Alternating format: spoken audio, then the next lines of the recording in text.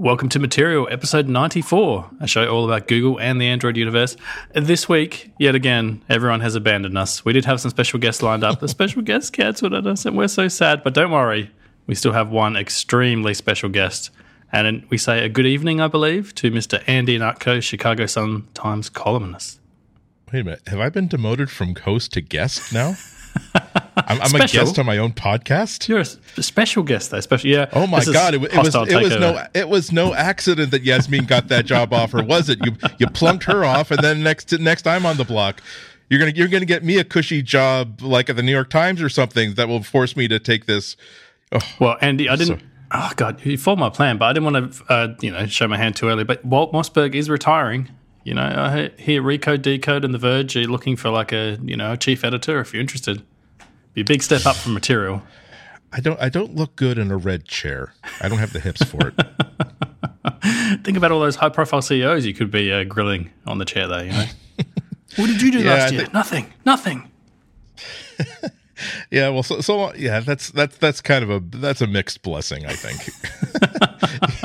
the ability there's a certain I like talking up to people up to like a certain executive level where it's like, look, I've got 45 minutes of your time. You've got 45 minutes of my time. We can either dance around it, or I can simply say, gosh, that phone really caught fire, like totally in flames. What was the problem and how you're going to fix it?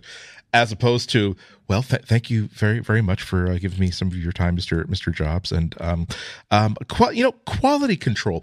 That's always been I wouldn't say a hallmark, maybe like a selling point of Apple iPhones. And have there been anything to make you rethink or reevaluate the quality control issues?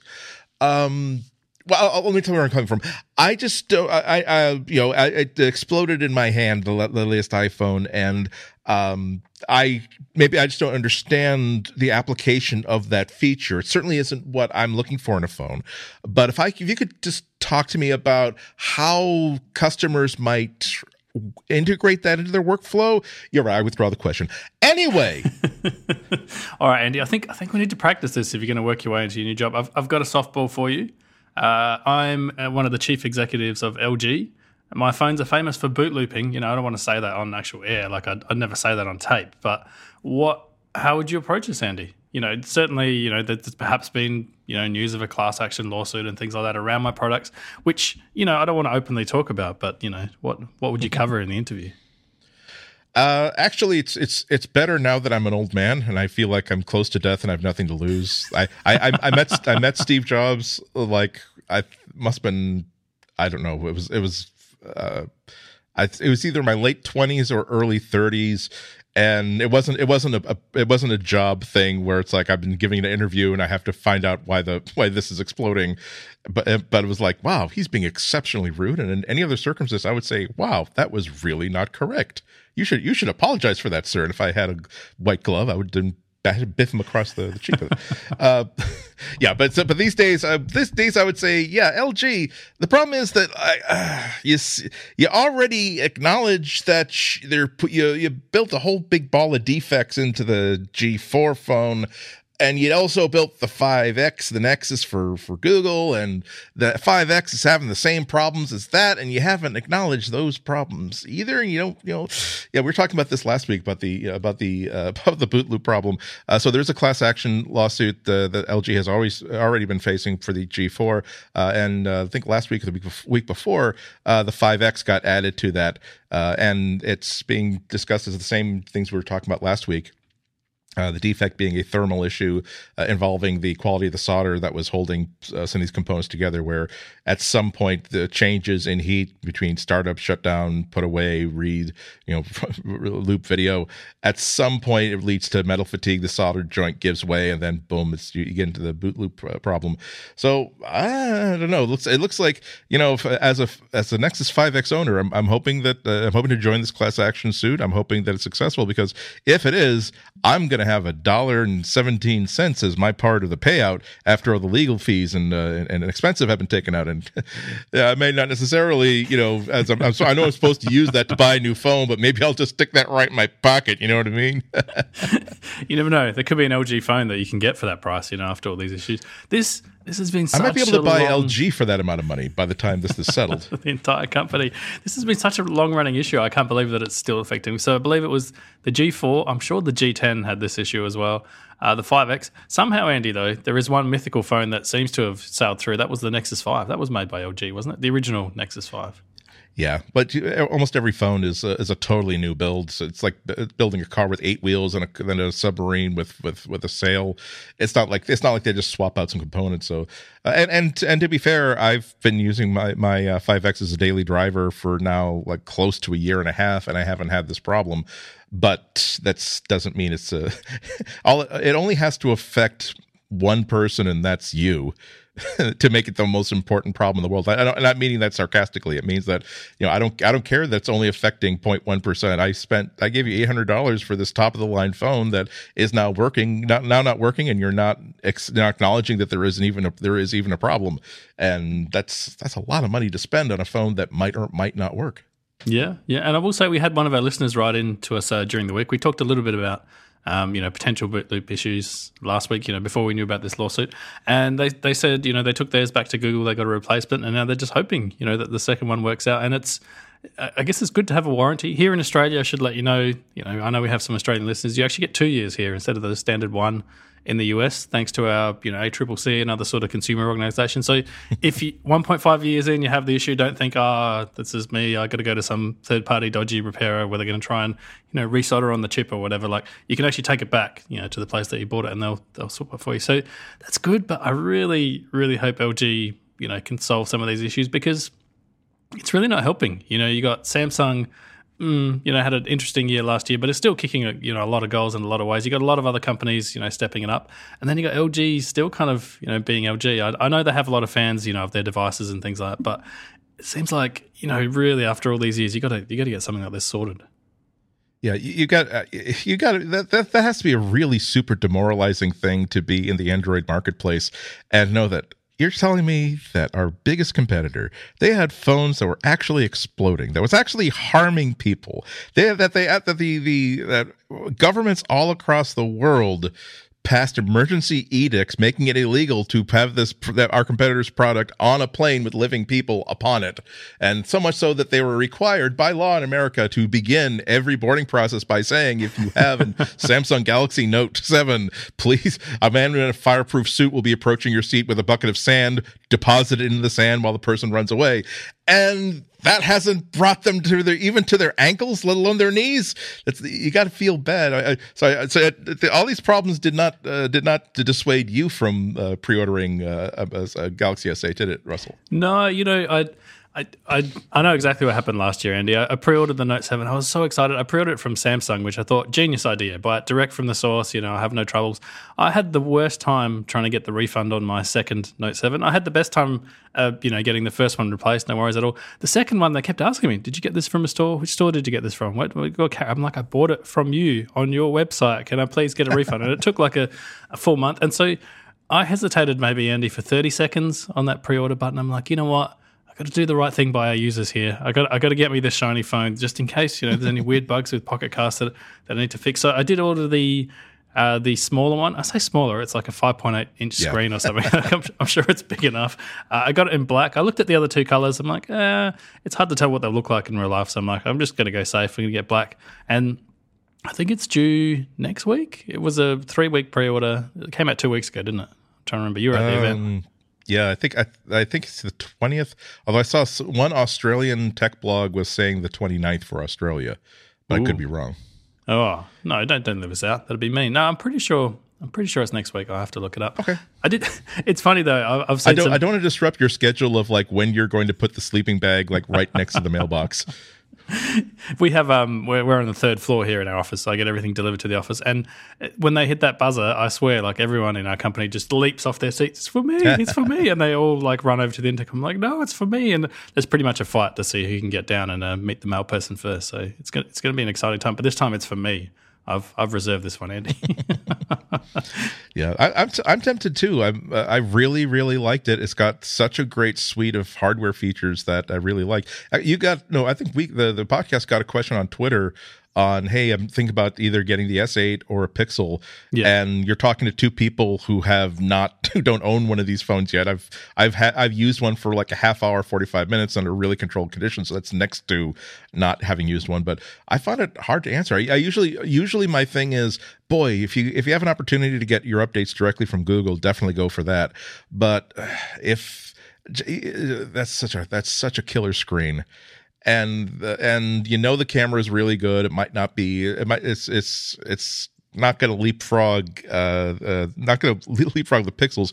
But even just the idea of having a micro SD slot in there and wireless charging, it's like the only source of pain that I have. It's not even really pain with my 5X is, okay, I'm running out of storage again on my 32 gigabyte phone, so I can't. I've actually bought. Actually, it's here. I'm charging it here right now. I actually dug like one of my old iPods out of storage. Ooh, it's like yes, the one that has like the really cool like touch screen, like that you also wear as a watch if you buy like a third party band for it. and it's not like I require an iPod. It's more like the ability to have 16 gigabytes of storage that does not take up the 32 that I've got there means that now I can have like full playlists. I don't have to be like Sophie's Choice. If Sophie had 62 gigabytes worth of children and she could only save like 3 gigabytes of children for the phone. See, this gets me every time. This is like the blessing of and the curse of Android, right? Is in Android the amazing thing is you get choice, but in Android the annoying thing is you get choice, and with choice comes a lot of compromises. So I was reading that question on Twitter that you were talking about, and I'm like, it really comes down to a million different factors and what you prefer in phones and whether you're more into hardware or software and whether you value getting your updates from Google. There's no, even to this day, if someone comes to me and they says, what Android phone should I buy? Something about Android phones.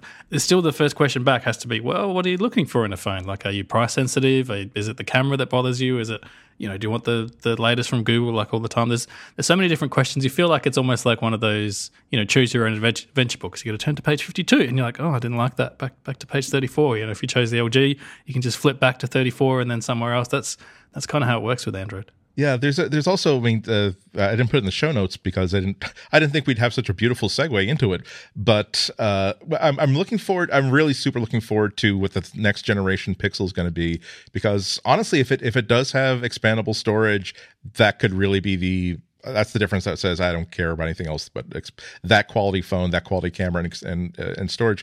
But now we're sort of Google supposedly is trying to cut a really big investment deal with LG, or the display division of LG. Reportedly, according to TechCrunch, they're investing $875 million in LG's display business, just to make sure that they will have a good supply of OLED screens for their own devices. Because you already have Samsung, and Samsung is also a seller of OLED screens, of course, but they have to satisfy the needs of all of those Samsung phones. Rumor has it that I think it's even better than rumor that Apple is going to be sourcing all of their OLED screens from Samsung for the next generation of iPhone. Whether it's all of the phones they introduce in September or just a single high-end phone, that would still be millions and millions and millions of units. So now Google might be in the position where if we don't essentially own our own screen manufacturing, we will not have any screens to put in our phone. We're going to have like super twist LCD screens and a contrast knob on the side of it with 4 shades of gray. It'd be a return for Pentel, Andy. We all loved that display system. Everybody was a fan. one dot for even for yellow, but we are getting some news about limitations and little quirks about the S8 Bixby.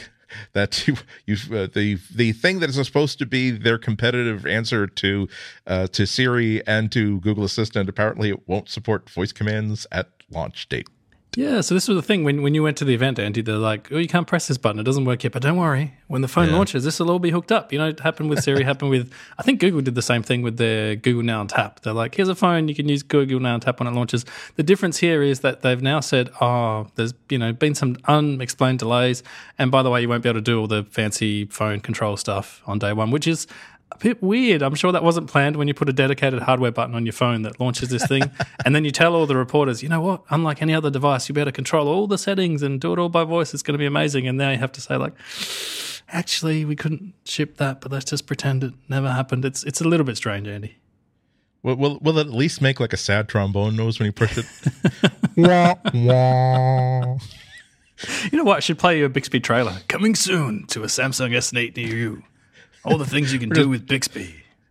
Or just puts up a notification that simply has handwritten IOU1 voice assistant. You asked me to add this to the shopping list. I will. I just got to do it next week. I'm sorry. It's almost Google Home-like in that sense. Oh. The other bit of news we didn't cover last week, Andy, is that yet again, the facial unlock sort of thing has been defeated with a photo. And I look back through the news archives. This is nothing new. Back in 2011, people were defeating the face unlock in Android 4.1, I believe, with a photo.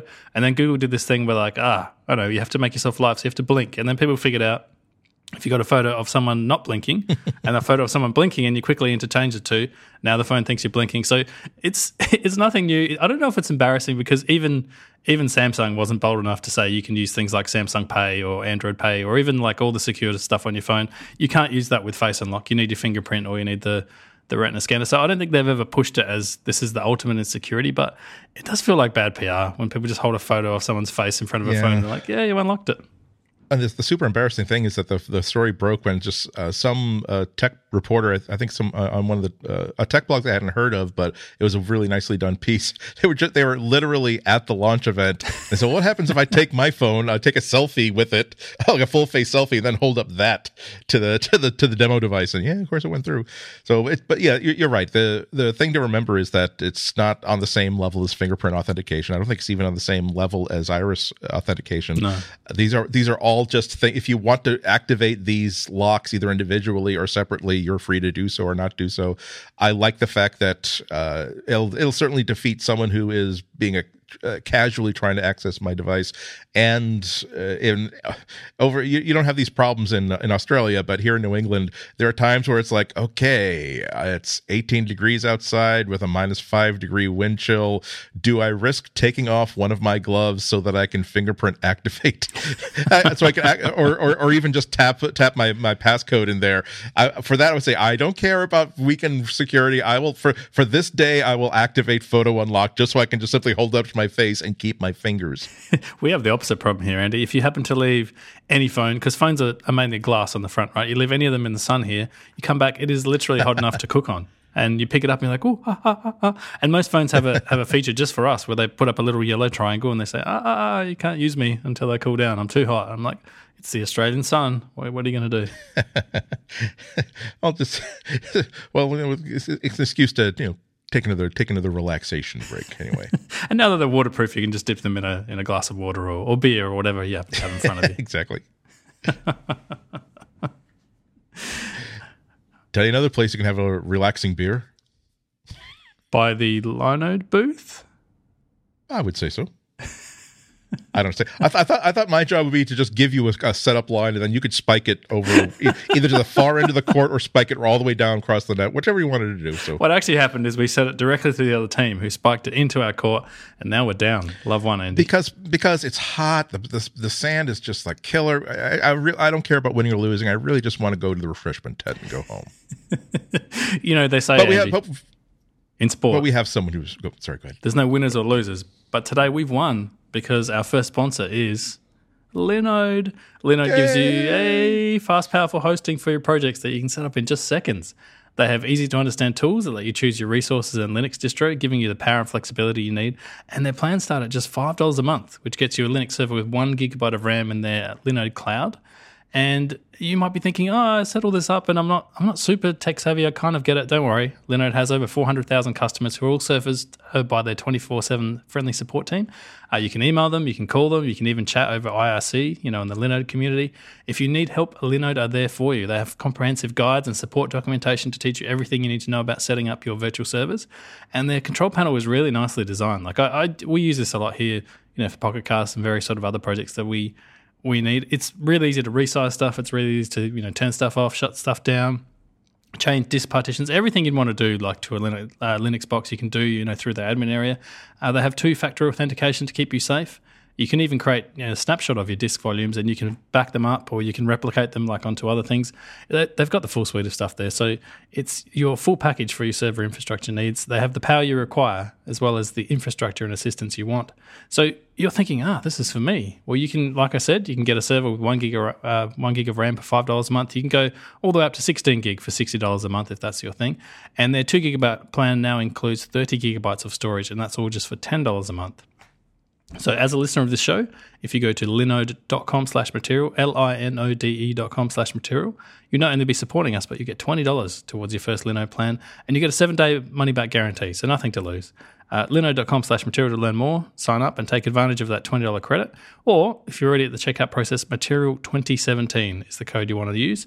And we want to thank Linode so much for supporting this show, all of Relay FM, and our Material volleyball team. Boy, you and unfortunately, the league that we're in, we don't get to wear those super baggy shorts that the men's team. We have to wear the women's outfits, the ones that, So we were speaking earlier in the show, Andy, about about class action lawsuits and all the things that LG is going through. And I don't know if you remember. I'm sure you do. You've been a tech columnist for a while now. I've been following tech news for a while.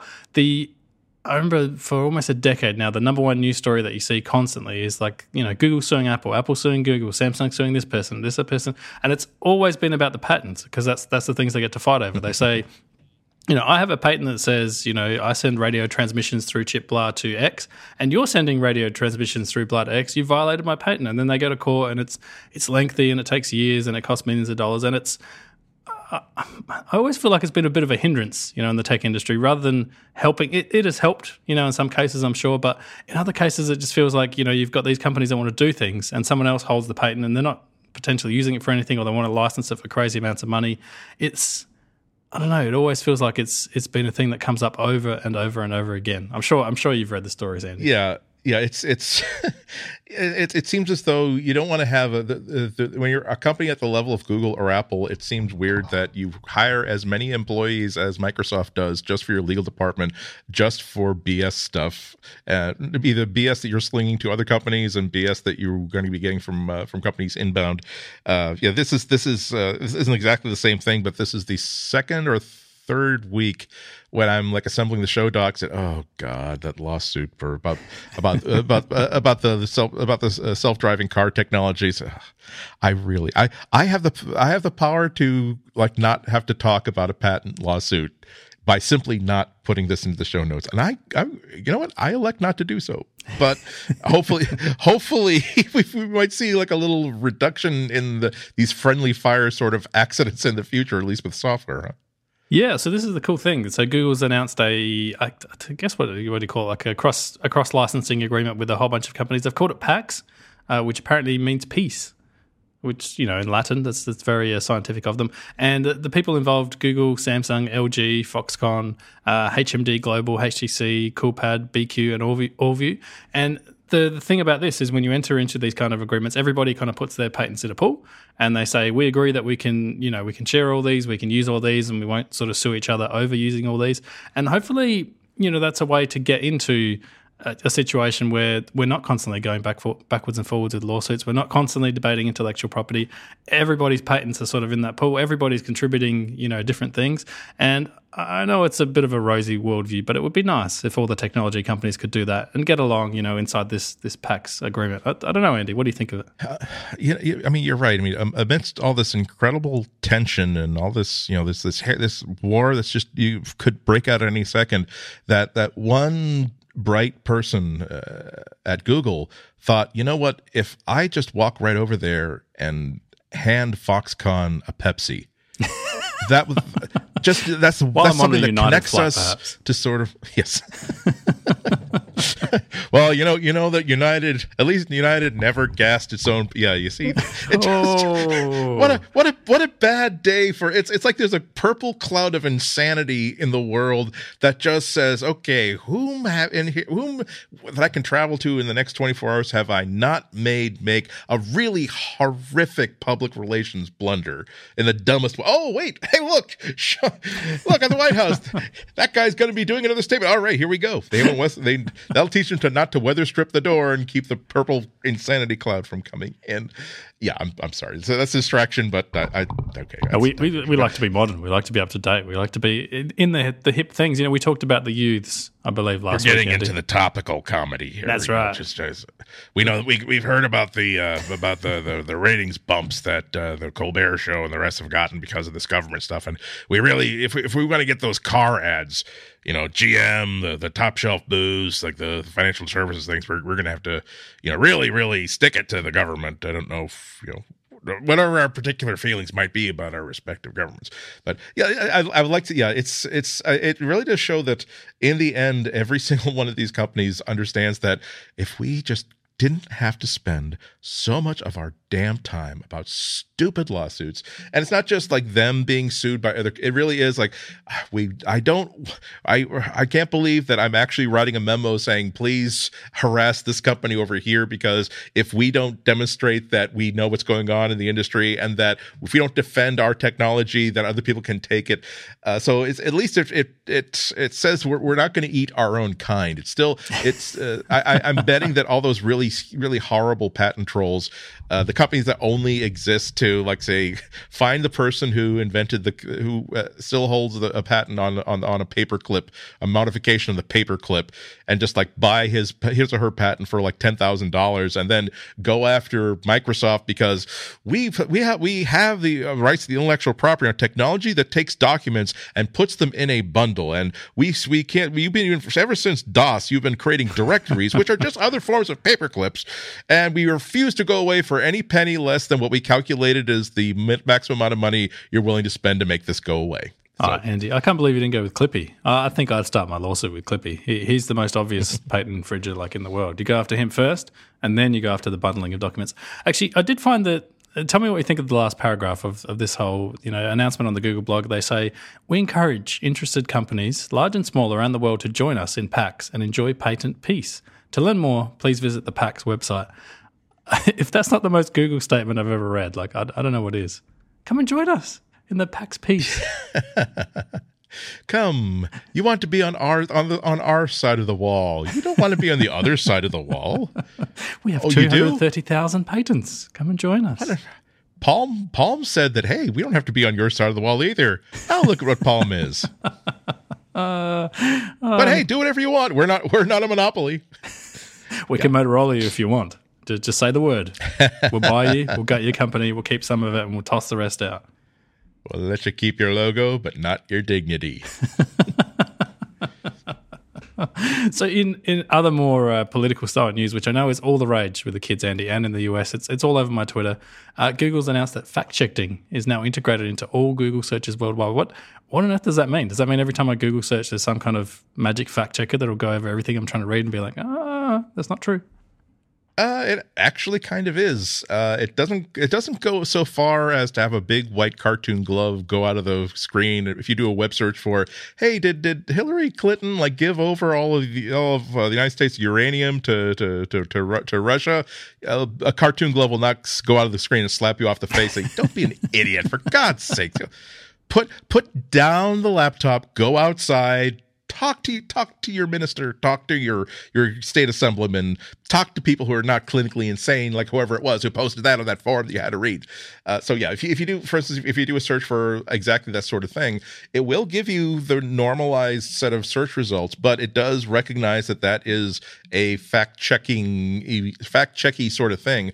And so just like when you do a search for a musician or if you do a search for medical stuff, there is also just a box of content provided by Google. Number one at the top of the page is a box that says, it's actually say the claim is that Secretary of State Hillary Clinton's approval of a deal to transfer control of 20% of United States uranium deposits to a Russian company was a quid pro quo exchange for, then claimed by the internet. Fact checked by Snopes.com, false. So essentially, it's warning you that this is something that's in play. It will take you to a link to Snopes or another authority that Google recognizes to say that not only is there it's not fair and balanced where, we're going to give you a counter argument. It's like, no, this is demonstrably not true. And if you want to know why it's not true, click on this link to this source that explains exactly why this is not true. So there are a bunch of questions. There's on Search Engine Land, they of course they had to run a whole bunch of things, like did Donald Trump open national parks and wildlife refuges for coal mining claimed by the internet, and the result is a mixture, maybe yes, maybe no. Has United States Attorney General Jeff Sessions ever been disbarred? And fact checked by Snopes, false. So it's all those examples from Search Engine Land come from Snopes, which is one of the gold standard for fact checking on the entire internet. But it means that you can a lot of different sites, like PolitiFact is a recognized source. You can have if there's a little bit of controversy, it might actually give you two different sources to say, yeah, we think this is true, but here don't just go by this one thing, go by this other things. So it is interesting, even if the only thing it does is remind people that there is controversy behind this, and it's not a political controversy like the age of the Earth or evolution. I'm saying that there is, like, did this politician accept money in exchange for favors, saying, we can't say no. They do have this relationship that occasionally this person was this senator was seen on the private pleasure island owned by this company that they only seem to ever invite senators and Satanists to. So maybe yes, maybe no, but I do know that there's some discussion about this. It's nice to have some sort of figure outside of the algorithm that is saying, before you start going down rabbit holes on your own, we have algorithms that have decided that this is something that you need to be worried about as a source of possible BS. Yeah, I agree. The interesting part is I've just been playing with this, Andy, while you've been talking. Sorry, excuse me. The interesting part, Andy, is I've just been playing with this while you've been talking, and it's available at google.com, so the domain that most Americans, I believe, go to. It's not at google.com.au for some reason. So either they think us Australians are so smart that we'll be able to figure this out on our own, or it's yet another one of these stage rollouts that we absolutely love. But there's some discrepancy there, which is kind of odd. Yeah, I just typed in actually, maybe I should type in president. I typed in Kennedy was killed by Johnson. How about president, or how about Lyndon Johnson was responsible for the Kennedy assassination? I'm American, so of course I typed assassination correctly the first try. Nope, and still okay. I'm sorry. It said I put two N's in Lyndon. I was probably anticipating all the double. Yeah, see, it doesn't include that result in my search. I'm using Chrome, so this could be. You're right. It could be something that they're rolling out in waves. It is again. It is. It's not something that's in beta. It is something that was on the blog. But it was interesting that they didn't really explain exactly how this works, except to sort of put people's concerns to bed, saying that no, the system can't be gamed. Someone can't create a fake authentication site to say that, to make sure that their moon hoax gets verified.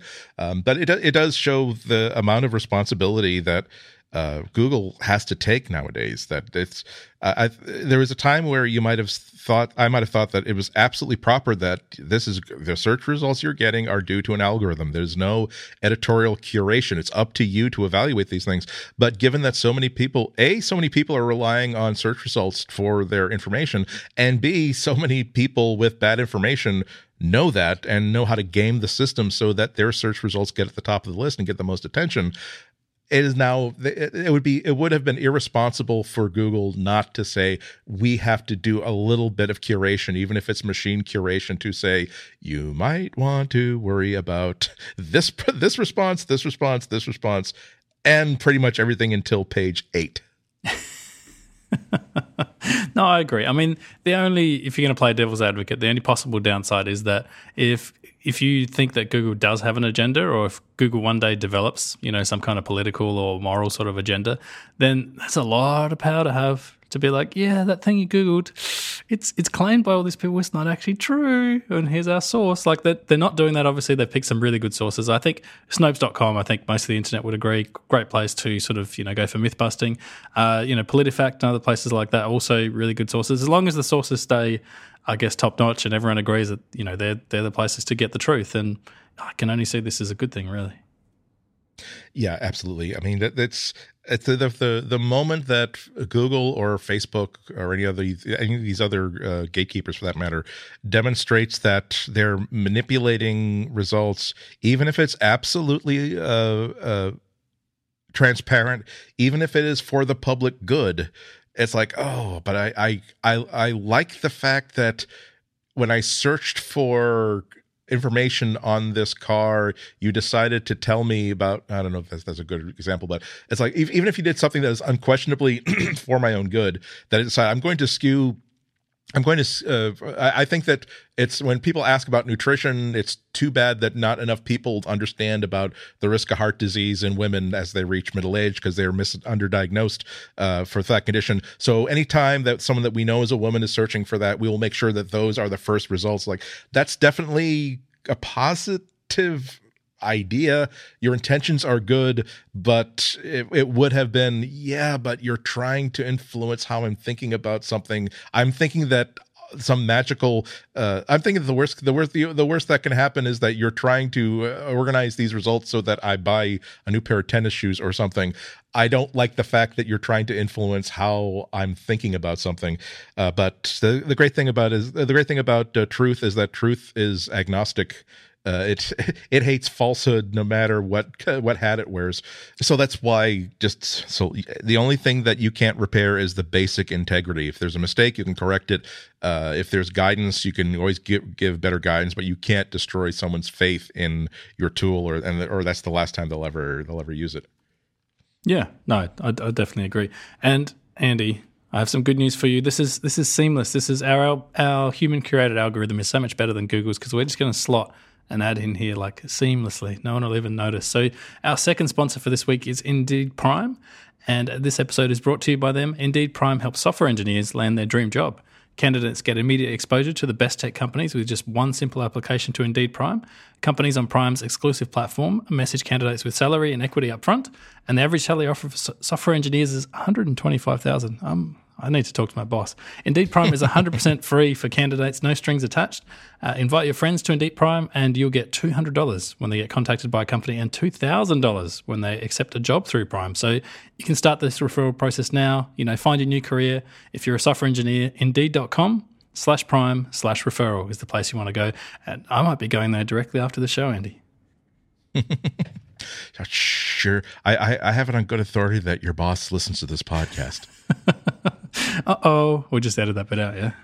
He's a jerk. He's got his little fingers in every single pie in that office. Stupid boss face not giving me $125,000. Also, I don't believe I get $200 or $2,000 when my friends get hired, so I need to fix some of these things. Well, again, I think it's time for someone to raise the red banner of revolution. There it's Shifty Jelly. So speaking of revolution, Andy, we did have someone from the show very recently. I'm not going to mention her name. She went to work for Google. She is a female, as we know. And this week, an interesting story came out that you surfaced, Andy, that the US DOL claims Google systematically underpays female employees. Yeah, it's been interesting. The Department of Labor is in court with Google, and had a court date on Friday in which here's the timeline of what's been going on. This starts in 2015, where the Department of Labor is doing a absolutely routine audit of Google's employee equity and wage practices, and that's just to check for compliance. Because they are, of course, a major government contractor.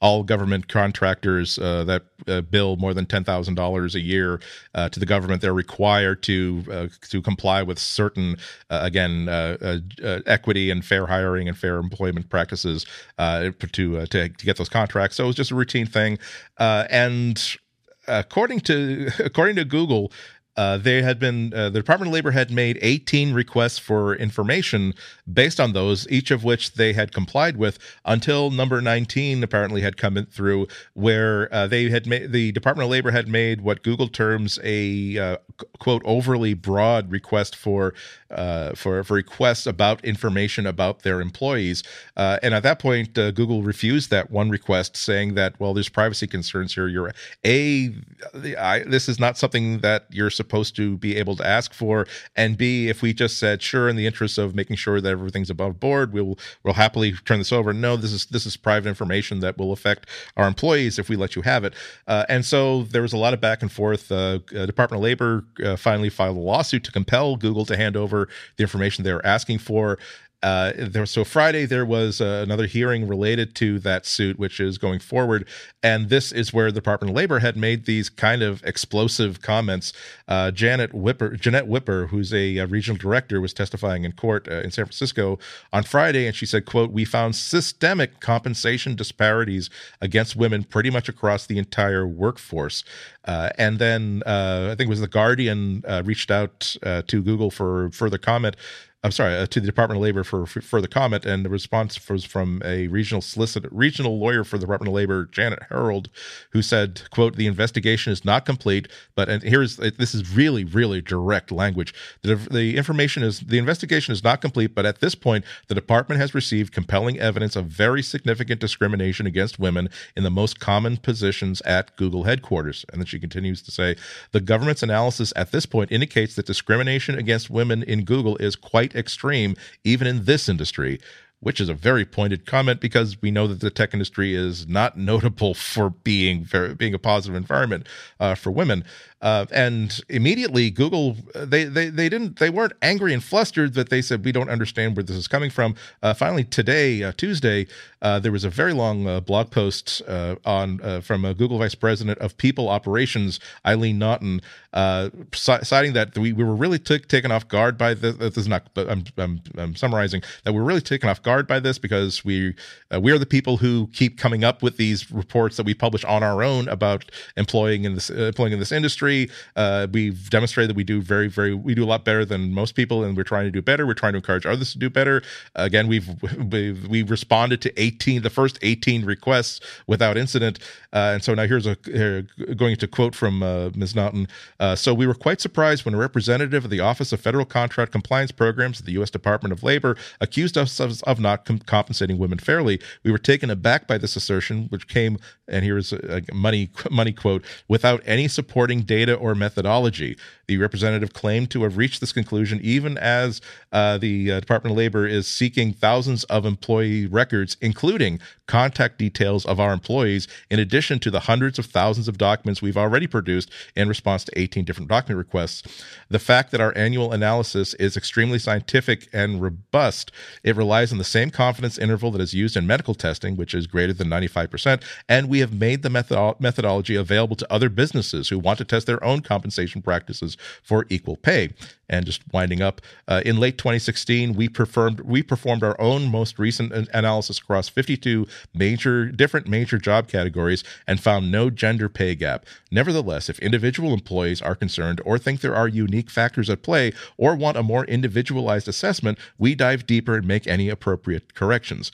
So that's my easiest reaction is that this is a very, very professional reaction, saying, "Oh, these people are idiots and they're jerks." It's like, well, we don't think that's true, and here's why we don't think that's true, and also offering data that hopefully that you can point to, that other people can point to and say, well, this does not sound like someone who's out of compliance. Nonetheless, there have been a bunch of we've talked about a couple of stories in the past about postings amongst Google employee message groups for both current Googlers and former Googlers, talking about how Google in many ways is a lot of women who have worked for Google found it no different from any other company, where it's like, it's your responsibility to shut up, go in the corner, be satisfied with what you're given, because a lot of women have had the experience where they're not listened to, they're kind of shut up. When they complain, it's being the complaint is sort of shoved back on them, saying, well, why don't you maybe you'd be getting better write-ups if you weren't such a pain in the butt. So yes, I wouldn't. Sorry, oh God! Don't try that with Yasmin. I'm sorry. I'm sorry. That was a very sexist thing to say, as if it's a responsibility for women to fight back. I'm sorry. That was a joke that came to mind that was wrong to make, and I apologize for it. Yeah. I mean, I'm sort of in a wait and see attitude. It's like with any other company, I would assume this is absolutely correct, because my prejudice is that there are going to be gender gaps. There are going to be limitations to the advancement of women against men who are doing the exact same job. That's just the sad reality of the tech industry, most other industries as well, but I'm more familiar with the tech industry. It's something that desperately needs changing. But that's why if I hear these allegations, I don't immediately jump on the Twitter bandwagon and say, yes, we're going to boycott all Google products, and we're going to boycott this, and I'm going to rail against it. I'm sorry that I ever gave this a positive review or say anything nice. But nonetheless, my default position is I have to believe that this accusation is true until there's really great evidence that it is not true. And also, we're still kind of fresh in our minds that bad taste in our mouth about Amit Singhal, who basically the guru of search, who retired covered in laurels in February of last year, and then just a couple months ago was revealed, or the information came out that perhaps Google there were sexual harassment complaints lodged against him inside the company. There was a Google internal investigation, and according to the story, he was given the offer of, here's the door. You can leave a hero, or you can actually the kind of this our second Hitler reference of the show, setting a record that I hope will attract more advertisers.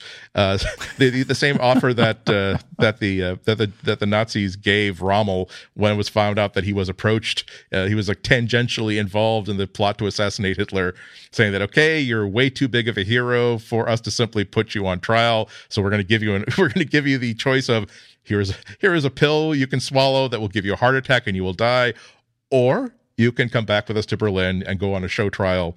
Your choice. But yeah, it's I'm sorry, that was a silly digression. But I'm still taken aback that someone who's associated with my government said something as stupid as that. I'm sorry. But yeah, it's so basically still here's somebody who, if these allegations are true, I don't think they've been proven yet.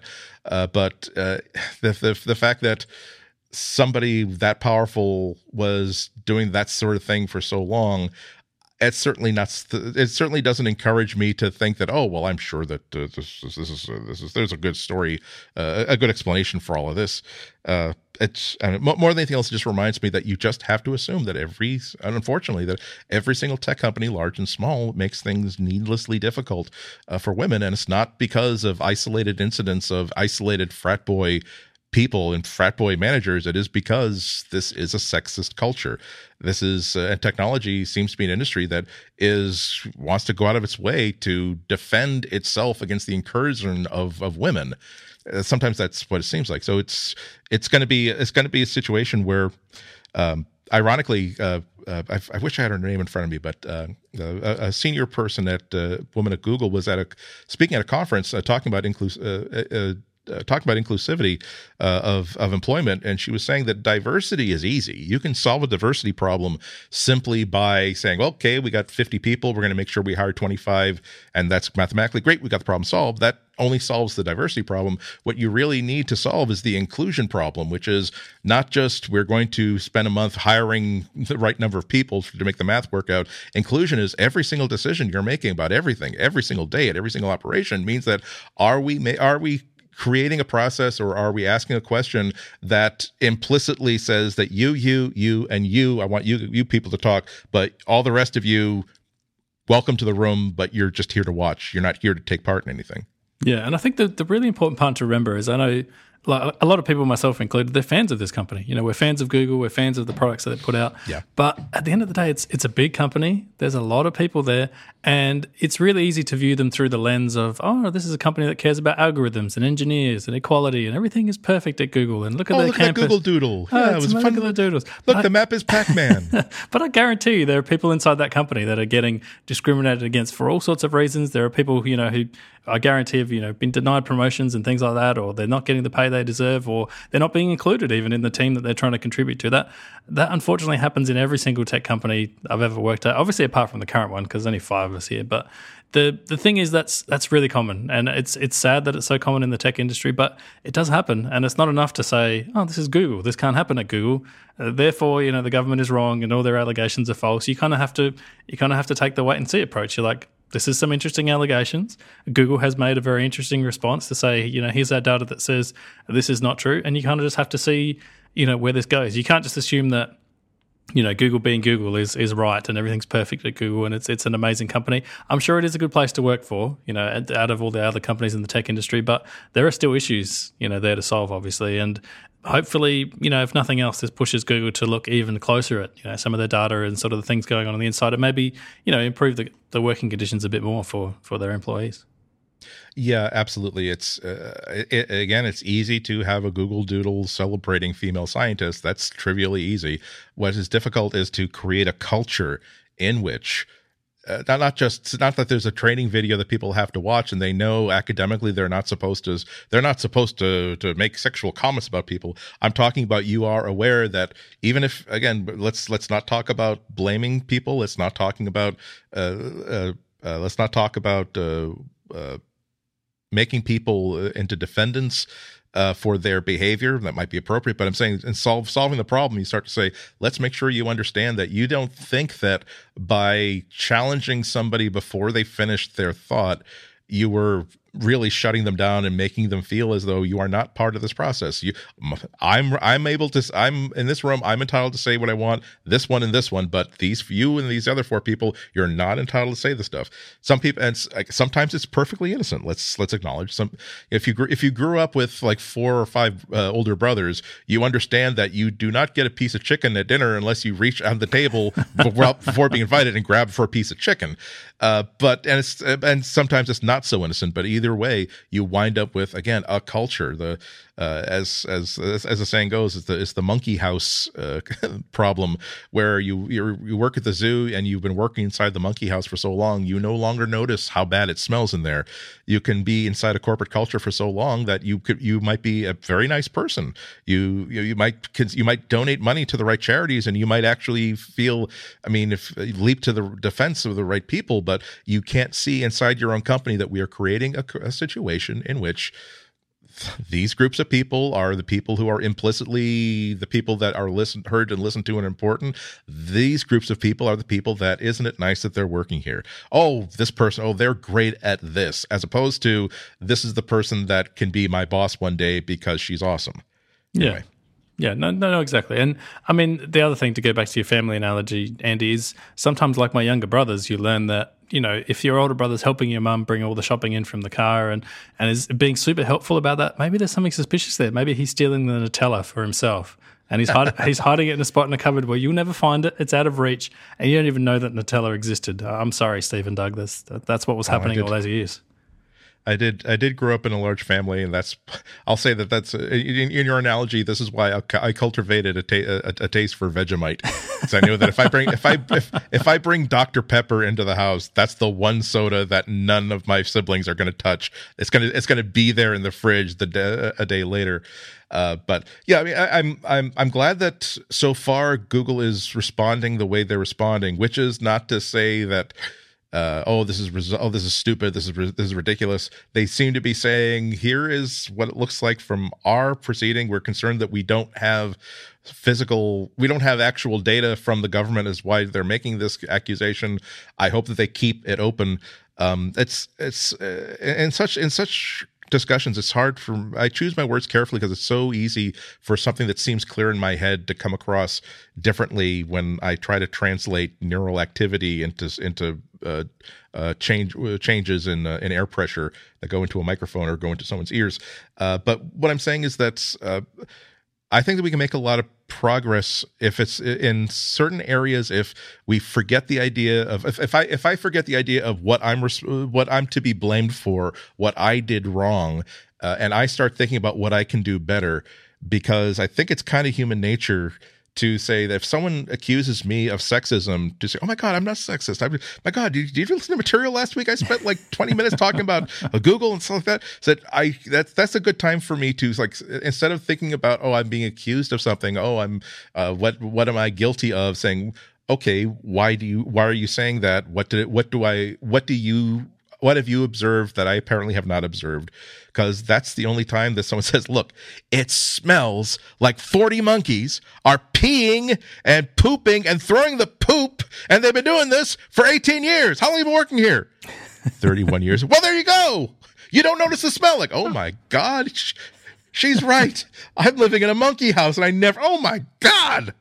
Thank God I didn't get all defensive and I just simply asked, what is it that you smell that I don't? Oh my God, I'm an idiot.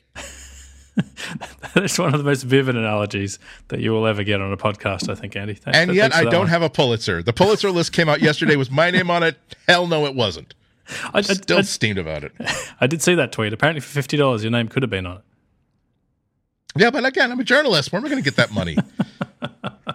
I mean, kudos to our sponsors. Thank you very much, Indeed Prime. Thank you very much, as always, Linode. But that's $50 a year for Pulitzer applications. I can steal postage off of the Sun-Times postage meter because it's not there's like Tuesdays. It's not really well guarded. But unless you're going to take stamps. Will you take stamps? I can give you stamps. How many stamps do you need? Probably, yeah. Stamps are pretty expensive these days. You can get enough of them. You could hand those in, and maybe you could win yourself like a custom Pulitzer. You're like, here, stamps. Exactly. Stamps for Pulitzers. So, hell with you. I can make my own Pulitzer. I got a 3D printer. I don't need you anyway. So there's one last story you have here in the show notes, Andy, and it's about one of my favorite companies of all time, and that is Nokia. And I'll tell you a quick story about Nokia. Is my grandmother actually used to work for them, making boots of all things, like Wellingtons. Is that what they call them in England? Rubber boots. I don't know what they call them in America. Yeah. Wellies, we call them rubber boots. Yeah. So this is like a long-standing Finnish company with a huge history of just manufacturing various other things. When the mobile phones came along, they transitioned to that. They transitioned to it amazingly. One of the biggest mobile phone brands, on the planet. At the time when they were at their prime, and it was really interesting. I bet there's some people listening to this podcast that know of Nokia, but they're like, they grew up in the iPhone generation. They didn't have the Nokia 3310 and other sort of venerable devices like that. And to see what has happened to that company in the years since, they were kind of annexed by Microsoft. There was a CEO, directly that came from Microsoft that kind of ruined the company in some ways, if you want to take that perspective. Then he went back to Microsoft of all places, got a bonus for doing all of that, and sold the company, back in. And then there was a whole separation of Nokia, who gets to keep the name, who gets to keep this stuff, who gets to keep that stuff. And now in the news this week is that they've signed, so Nokia the brand, this is the part of the business that's still allowed to use the Nokia name now. I believe for a few years they weren't allowed to make phones. They could make tablets and various other things, but now they can go back to making phones as well. And they've partnered with someone called HMD Global. And they've got an interesting interview here where they say that they don't believe that anyone of the current sort of smartphone makers in the market right now are using Android, and I quote, the way it should be. That they feel that, OEMs putting skins on top and, not providing timely updates and giving, customers the patches that Google's releasing is just not right. And Nokia's here to fix this, Andy. Is this at all plausible? Hopefully it's nice to have a clear statement of what a company wants to accomplish. It should be said that HMD Global is a brand new Finnish company that pretty much just took over the brand. This was back in May of last year, when, again, they're just sort of pulling up the carpets at Nokia, seeing if any of the pipes in the walls were copper and could be resold for scrap metal. So HMD Global pretty much owns the logo. They own the brand. The engineers are long gone. Oddly enough, interestingly enough, the awesome A-plus camera team. Actually, I think they were hired away by Apple. Interestingly, when the Apple iPhone camera started getting some really interesting, like the deep focus stuff they used to be able to get on Nokia phones, kind of turned up on the iPhone after that acquisition. So it's sort of like they just basically bought a huge roll of Nokia stickers that they could put on phones that they are going to manufacture. But what it came out to, it means that I'm going to pay attention to what this brand is going to be in the near future.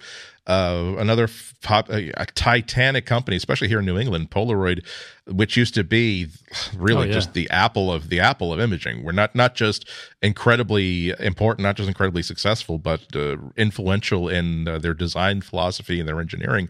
And now they literally are just a name that if you want to sell LED flashlights, you find a Chinese manufacturer, they can sell you 80,000 of them, and great, you just print the Polaroid sticker and put on them. It has nothing to do with anything.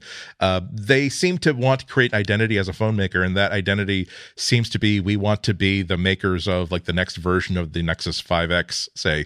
That we're not going, whereas Google with the Pixel phones has gone into the $1,000 luxury smartphone as a piece of jewelry sort of market. They said we're going to try to give you something that's affordable, but not cheap, where sacrifices on features. That's going to give you the most pure Android experience possible with no skinning, no custom apps, i.e., nothing that would no software that would cost us money to develop and maintain, and updates almost as fast as we can get the bits from Google. So that would be interesting. I don't know if I as I was reading about this and applauding it in my mind, I was also thinking that but that really is kind of like what Motorola or Lenovo Lola seems to have. Motorola. I keep see. There's so many overlapping syllables. There has to be a really good portmanteau to be made of that. Every time I try to say it, it becomes a tongue twister, and I'm also sort of drunk with opportunity, so I never come out okay.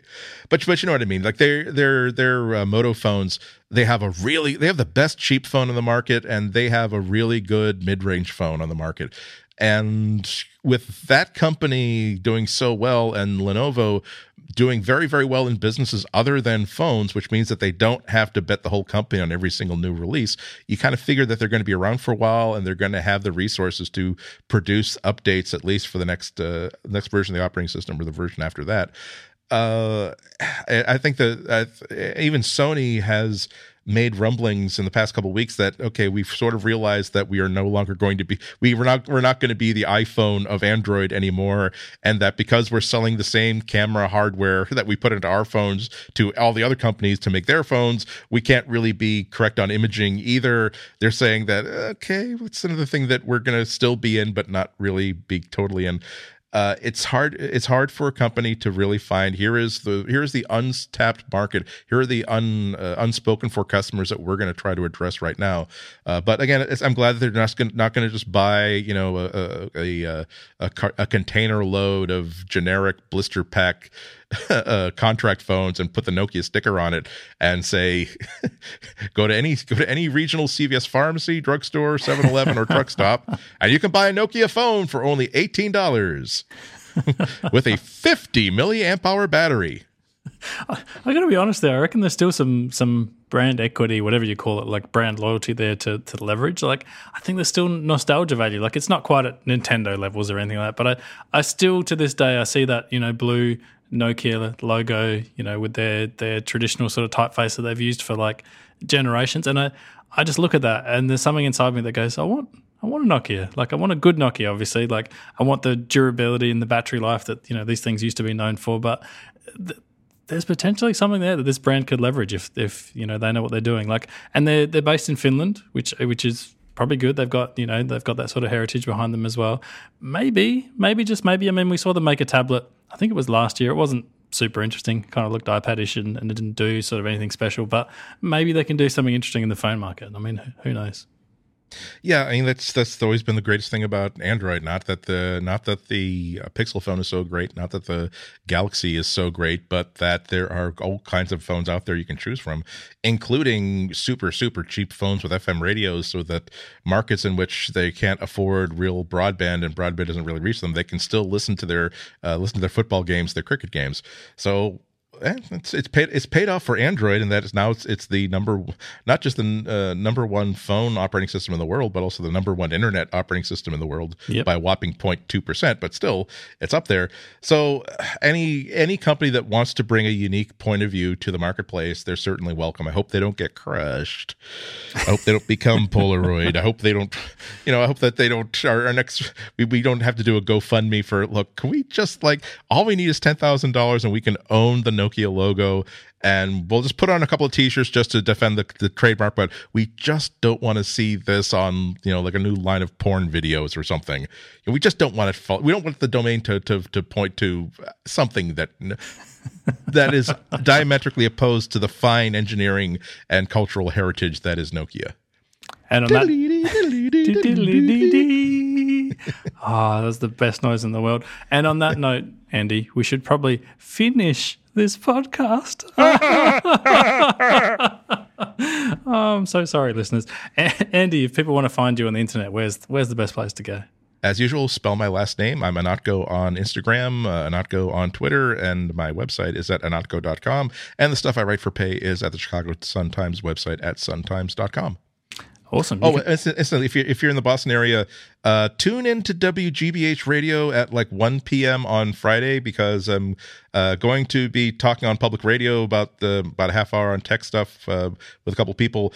I will have the Gear 360 version 2, and if the studio's Wi-Fi can handle it, I'm going to see if I can live stream in 360-degree video through ideally YouTube, but if I can't do that through Facebook. I don't have I'm using it with a Galaxy S6, which can pull out the video and stuff like that. Unfortunately, you do need an S7 or an S8 to stream live, so I'm working some angles to see if I can get a phone just for that day.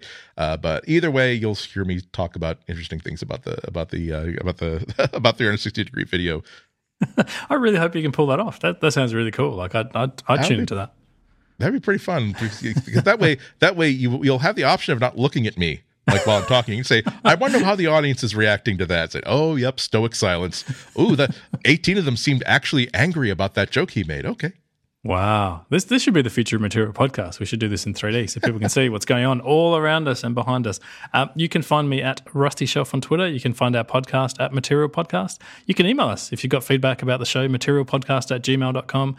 You can find all the shows and the show notes at relay.fm/material. And we still looking for an ending, Andy. Still looking for an ending. Again, if you want to come up with one of your own, I mean, you're the host. I got one that I'm happy with. I don't know if the audience is happy with it, but I'm happy with it. But look, I think there's nothing better than beating a dead horse personally. So I'd say until next week, this show is finished.